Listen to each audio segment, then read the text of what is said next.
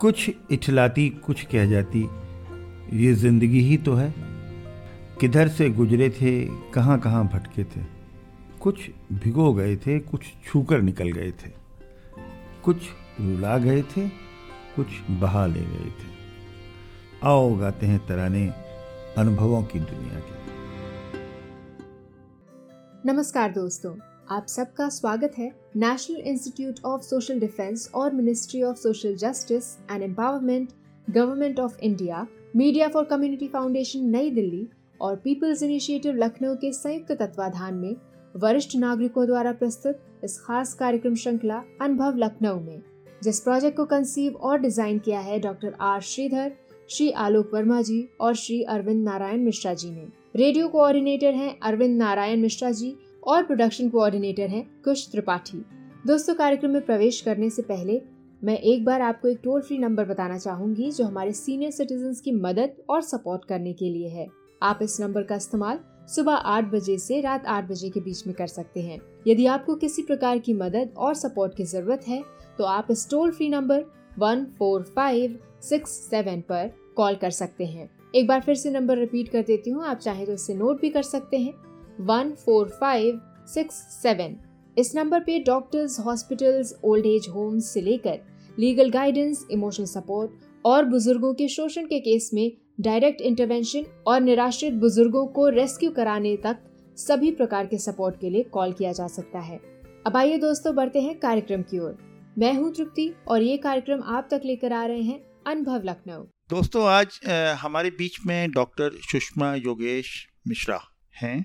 Doctor साहब UP government के medical health department में डायरेक्टर रह चुकी हैं। संप्रति एक फेमस जो एंडो सर्जरी सेंटर है यहाँ पर गोमती नगर में, उसमें उसकी डायरेक्टर हैं और उसके नेतृत्व में वहाँ पर गैस्ट्रो रिलेटेड इलाज हैं वो हो रहे हैं और साथ साथ वो वहाँ पर कंसल्टेशंस के लिए रहती हैं। डॉक्टर साहब की डिस्टिंग्विश्ड जो एक गायनेकोलॉजिस्ट वो रही हैं अस्पतालों में और हज़ारों की संख्या में उन्होंने गायनेकोलॉजिकल प्रॉब्लम पेशेंट्स देखे हैं और उनको ठीक किया है। आज हमारे स्टूडियो में आमंत्रण पर आई हैं। स्पेसिफिक सवाल हम शुरुआत करते हैं। हिंदुस्तान में या उत्तर प्रदेश में ख़ास तौर से औरतों की हेल्थ की जो कंडीशन है वो उसको ये माना जाता है कि वो अच्छी नहीं है।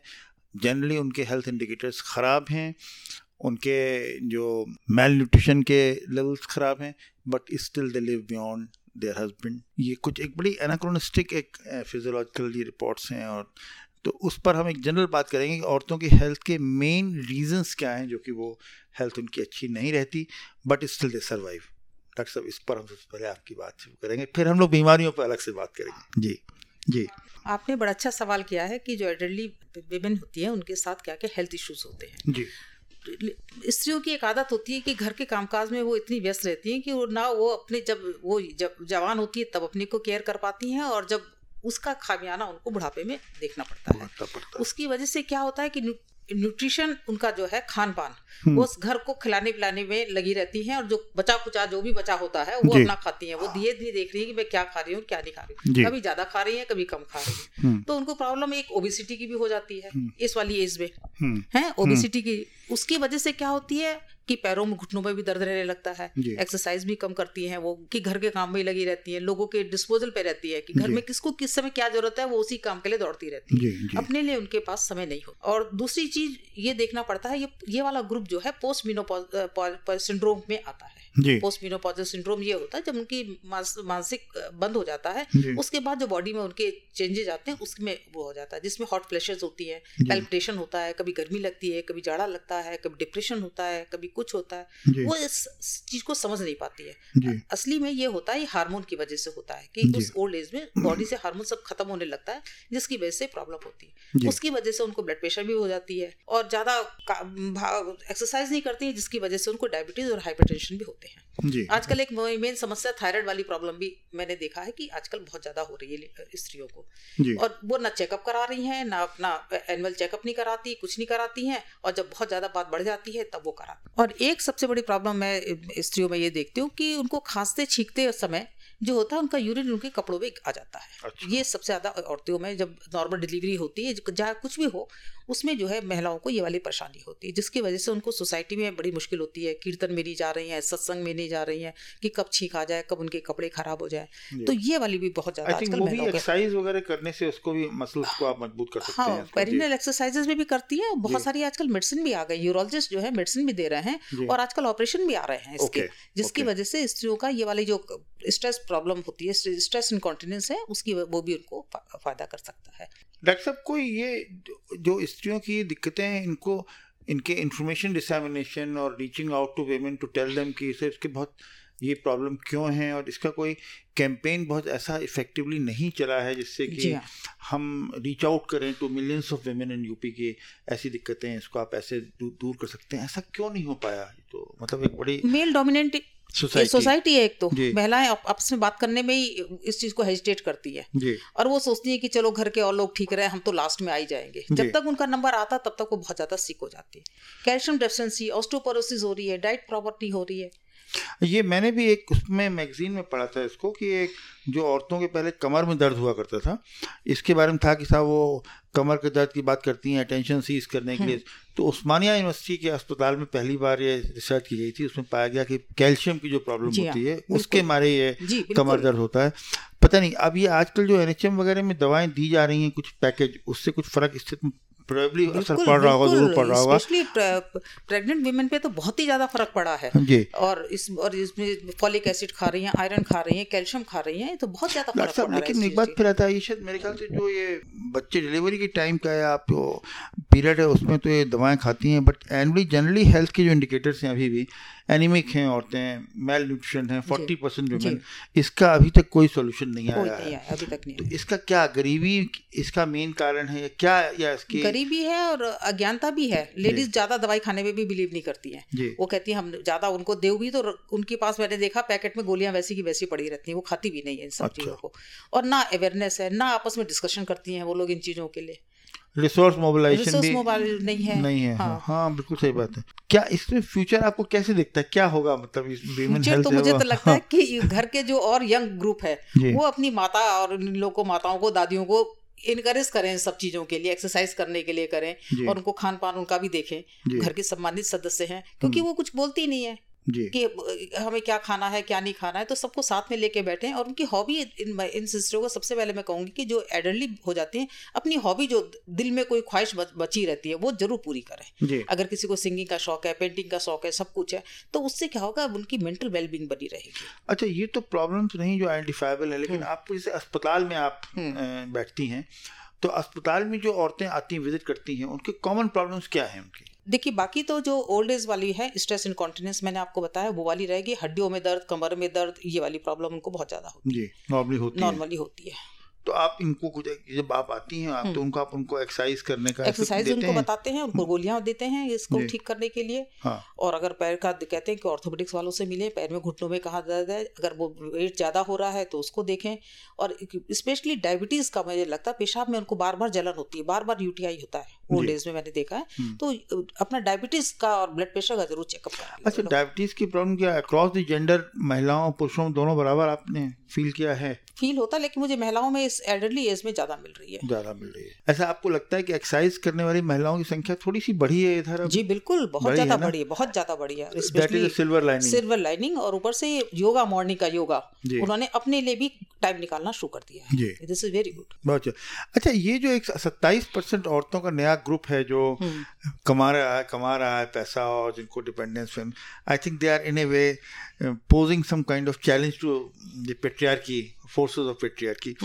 तो डू वी एक्सपेक्ट कि 28% औरतें ही अपने स्वास्थ्य का ज़्यादा ध्यान देंगी और future of health of women? इस तरह से एक बड़ा अच्छा इंकरेजमेंट उनको देख के लोगों को मिलेगा कि इस तरह से हमें फिजिकली फिट रहना चाहिए। ऐसी बात नहीं, आजकल बड़ी फिटनेस पे लेडीज अपना ध्यान दे रही है।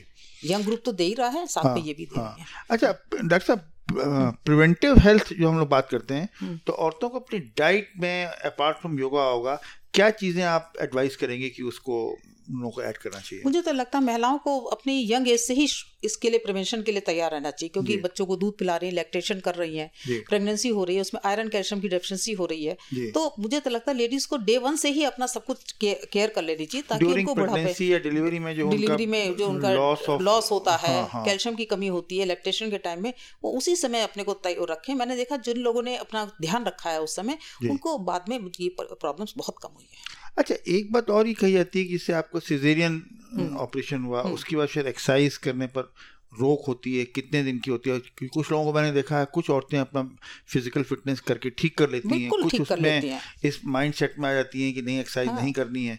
ये क्या है, इसके बारे में आप क्या है डॉक्टर सलाह देंगे? ऐसी बात नहीं है, सजेरियन वाली 6 हफ्ते महीने के बाद अपना आराम से एक्सरसाइज कर सकती हैं। अच्छा, ऐसी कोई खास काम नहीं है। There are lot of apprehensions in the mind of women about their health, and men of course are not interested in talking and taking them to health corners. How do you view what is going to happen in future time? कैसे इसमें situation में आप as doctor director medical health रही हैं और आप प्रदेश के 20 करोड़ लोगों के स्वास्थ्य विभाग के महकमे की डायरेक्टर रही हैं, तो how do you foresee the future of medical care for women in times to come? नहीं, मैंने बड़ा अच्छा चेंज देखा है कि जिन लोगों ने होम डिलीवरी जिन महिलाओं की हुई थी, वो बहुओं को इंस्टीट्यूशनल डिलीवरी के लिए इनकरेज कर रही है कि हॉस्पिटल में जाओ, एंटीनेटल चेकअप कराओ। तो ये बहुत अच्छी अवेयरनेस लोगों में आ गई। जिन लोगों ने इस चीज को अपने टाइम में नहीं देखा था, वो यंग जनरेशन को बड़ा अच्छा वो इनकरेज कर रही है इंस्टीट्यूशनल डिलीवरी के लिए, एंटीनेटल चेकअप के लिए, पूरे वैक्सीनेशन के लिए। तो ये एक बहुत अच्छा चेंजेस आया है। ये तो एक डॉक्टर साहब बहुत बड़ी इंटरेस्टिंग खबर अभी NFHS 4 में आ रही है कि हम पॉपुलेशन स्टेबलाइजेशन की ओर जा रहे हैं और हमारा जो रेशियो है बच्चों का, जो प्रजनन दर 2 के आसपास अब आ रही है, and that is leading to stabilisation of population. Now this is a great relief for women, क्योंकि पहले जो औरतें बच्चों को 3, 4, 5 बच्चे, और फिर कह कुछ मुस्लिम्स में और गांव में जो हुआ करते थे, बच्चे कुछ मर गए कुछ जिंदा रहे, IMR के सेटलमेंट से ठीक हो रहा है, इससे हो रहा है। This seems to me a very important development. बच्चे पैदा करने होंगे तो औरतों पर जो बच्चे पैदा करने का प्रेशर है वो कम होगा, और I think they might look for a better health. और मुझे एक बात और मैं इसको परसीव करता हूँ कि जैसे ये अगर ये बच्चे कम होने लगेंगे, तो हमने जिस तरह से रिसोर्स हमारे पास कम थे और पॉपुलेशन बढ़ रही थी, तो पॉपुलेशन स्टेबलाइजेशन से रिसोर्सेज अवेलेबल हो जाएंगे comfortably for the remaining, specially female child के लिए। जी, मुझे बड़ा अच्छा लगता है। जिनकी 2 लड़कियां, पहले उनको बिल्कुल अपमान सहने पड़ते थे, जिनकी 2 लड़कियां, घर में सुनना पड़ता था। अब लेकिन वो जो 2 लड़कियां वाले आगे बढ़ चढ़ के अपनी लड़कियों की तारीफ कर रहे हैं, उनको हायर एजुकेशन दे रहे हैं, और उनको तो ये बहुत अच्छा माँ बाप में एक पॉजिटिव एक मेरा आया है, जिनमें चेंज आया। और लड़कियां भी जो अब नए स्टैंडर्ड्स क्रिएट कर रही हैं कंपटीशन के और परफॉर्मेंस के, वो बहुत बहुत अच्छी बात है। That's a many message for your other doctors and for elderly women, what you like to go? We hope your voice reaches to millions of people. नहीं, बस यही है कि अपना ध्यान रखें, अपने परिवार के साथ अपना ध्यान जरूर रखें, क्योंकि जब आप परेशान हो, आपकी हेल्थ खराब होगी, तो जो है बात है इसको सम अप मैं अगर करना शुरू करूं, तो आपने एक तो कहा कि कुछ पेंडिंग एजेंडा जो बचा उसको पूरा करें, मन अच्छा रखें, दोस्तों से मिले जुलें, थोड़ा योगा करें, कोई प्रॉब्लम हो तो उसमें डॉक्टर से कंसल्ट करें, और शायद अपनी बात कहना सीखें। बिल्कुल, औरतें परिवार में अपनी बात कहती नहीं, कहना शुरू करेंगी तो जरूरी नहीं है कि उनकी बात सुनते ही कुछ लोग उन पर बिगड़ने लगेंगे, झगड़ा करने लगेंगे। Probably that might work. तो ये सब बातें जो जनरल मंत्रास हैं, I think if they pursue this that will happen. जी बिल्कुल। डॉक्टर साहब, बहुत अच्छा रहा आपसे बात करके, और हम लोगों ने एक पर्सपेक्टिव देखा है, और कुछ ये जो आपने जिस तरह सम अप किया कि yoga, emotional health, physical health, preventive health, good diet, and just think about yourself कि आपको जिंदगी कोई और देखने वाला नहीं है, दूसरा आप खुद देखना है। वो भी पेट्रियार्की में इतना स्कोप है, तो उसके हिसाब से करेंगे तो अच्छा रहेगा। Thank you very much for being with us and coming to us and then talking on this. Thank you very much. दोस्तों, फिलहाल वक्त हो चुका है आपसे विदा लेने का, और चलते चलते आपको एक बार फिर से अपने वरिष्ठ नागरिकों की सहायता और सपोर्ट के लिए जो elder line toll free number है वो बताना चाहूंगी, 14567। इस नंबर पर आप सुबह 8 बजे से रात 8 बजे तक कॉल कर सकते हैं और किसी भी प्रकार की सहायता आपको यहाँ पर प्रदान की जाएगी। अगली बार फिर लौटेंगे ऐसे ही किसी खास शख्स की प्रेरणादायक जीवन यात्रा की कहानियां लेकर। तब तक के लिए स्वस्थ रहिए, खुश रहिए। मैं तृप्ति लेती हूँ आपसे इजाजत। नमस्कार।